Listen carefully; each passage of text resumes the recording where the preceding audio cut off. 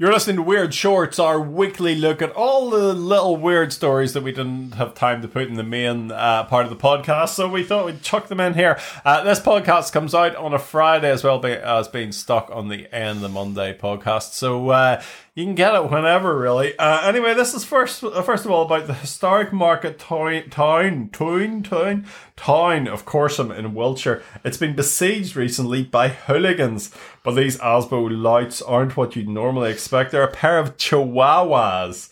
Local councillor Ruth Hopkinson has received several complaints, with numerous people reporting their pets have been bullied by the diminutive rabble-rousers, including a retired police German shepherd who's scared of them. Apparently, Chihuahuas have been described as bloody Mexican hooligans. Bit racist. And the council is concerned about local livestock, especially now it's coming into lambing season. So keep your devil dogs under control. Can I interject with a couple of points there? Yeah. You are a dog lover, it would be fair to say. Yes. So you have a reasonable knowledge of the attributes of different dogs. I don't like wee ones. You know what I mean? Breeds. Yappy ones. No. What's that all about? It's what I would call the Scrappy-Doo phenomenon of, you know, the horrible dogs that get on your wick? It's always these little guys. But the big ones tend to be quite nice. But what's that all about? My big one's like, my dog weighs like 40 kilos. Yes. Pretty big.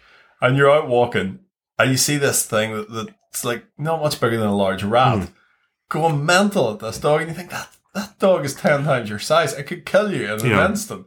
Why don't you just walk past it quietly? It's like, but it's a certain type that have to have those dogs. Their owners are insufferable as well. They sort of laugh. It's like there's a well-known coffee chain that I would go to, and I was in one in a suburb of Belfast recently. Yeah, I was quite suddenly just trying to contemplate life, you know, just have a bit of coffee or whatever. And without fail, there's a woman that comes in with like a herd of these yappy dogs, and they chase around the shop and go radio rental. And she's just got the smug face and laughing. I'm thinking, why don't you control your dogs? Yeah. Why don't you control your dogs? See those pugs? What are those? And the only thing worse is the t-shirts. You know, do pugs not drugs and stuff? It's like very good, very good. A quick observation as well. Do you know what's interesting about Corsham? Corsham in Surrey, isn't it? Wiltshire. Sorry, there is a vast government Cold War nuclear bunker down there. Well, maybe that's getting into the heads of the bloody Mexican hooligans. It could be, but yeah, that was one of those. That's where Boris would be if things go pear-shaped. He'll be going down to Corsham. That's a really strange one I saw this week. National broadcasters in Australia, ABC, have been forced to apologise after how they edited footage that appeared to show the Governor General and Chief of the Navy enjoying a twerking dance. What? The dancers were part of a celebration to launch a new ship called the HMAS Supply. So they're launching a ship. The Navy, in their infinite wisdom, decide they're going to get girls to do a twerk dance. Did nobody think that inappropriate? Apparently, they wanted to get the local community involved, and there was this community dance group. So they brought these twerker dancers along. It was to give an informal sense of celebration.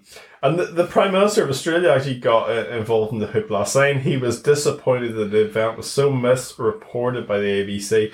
And the ABC were later forced to apologise for how they edited the footage. So they made it look like these governor generals and military types were watching and enjoying all these tours. It's just the weirdest thing. Do you know what's missing in modern life? What? Gravitas. Gravitas has disappeared from public life. Keep it classy. Nobody classy anymore. I mean, we need. We're in a world of James Corden. Do you know what I mean? This is, you know, German 1980. Have you ever read 1984 by George Orwell? Yes. There's a famous scene where the protagonist, Winston Smith, is being tortured by the antagonist, the villain, a guy called O'Brien. Okay. Of the inner party.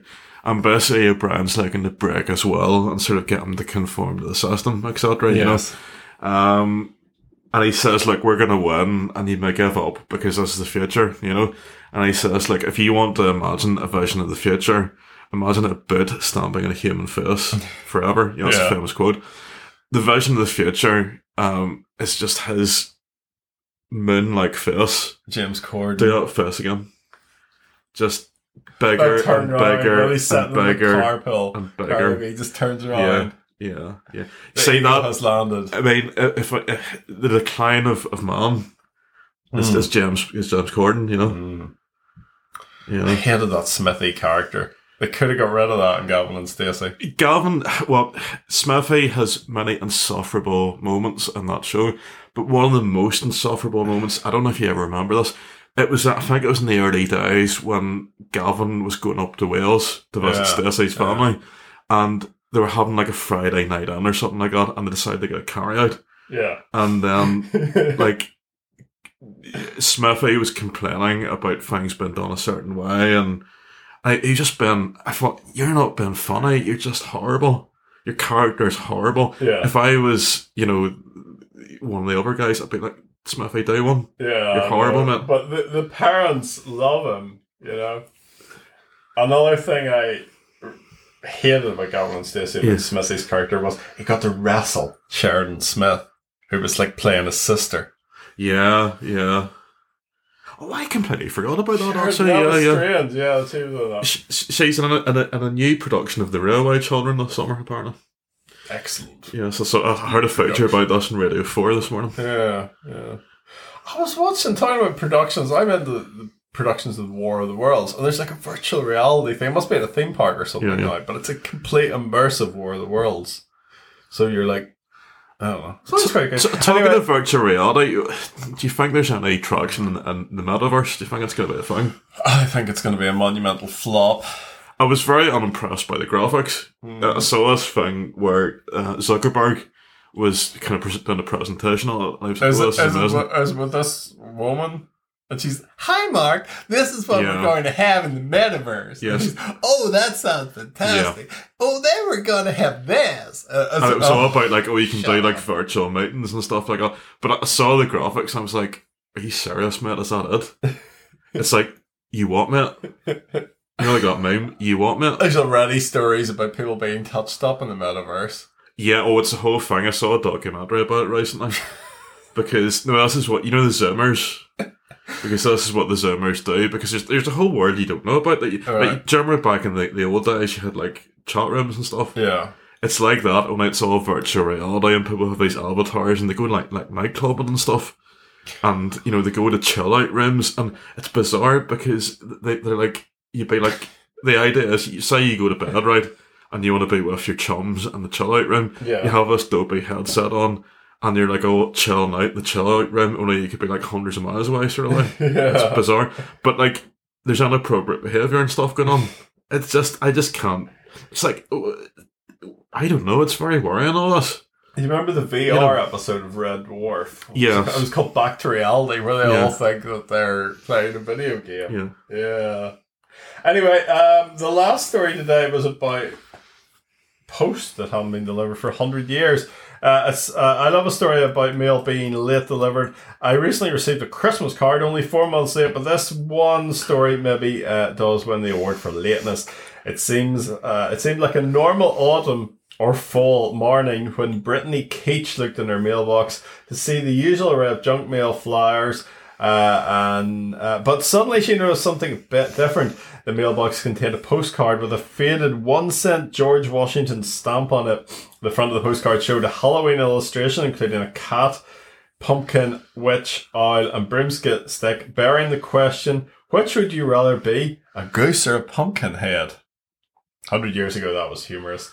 Brittany went on the quest to find out the family that the postcard should have been sent to, employing the help of a genealogist to trawl through the 1920 census before discovering a Roy McQueen who lived at the same address back in the day. A spokesman for UPS said that lost letters from years ago seldom reappear, but wonders if the letter got lost behind a baseboard, a crack in the floorboard, or a piece of machinery in an old post office that has recently been renovated. So there you go. Post turning up. Maybe that's going to be our new thing. It used to always be large vegetables. Maybe it's now going to be post turning. We do have these kind of memes. Yeah. And people that always, like, Demi Lovato. Demi Lovato always comes up, yes. Always pops up for some reason, you know. Yeah. I couldn't name a song by her. I have no... Is she a singer? Is she an actress? She's a singer. Or Right. they're a singer, sorry. There.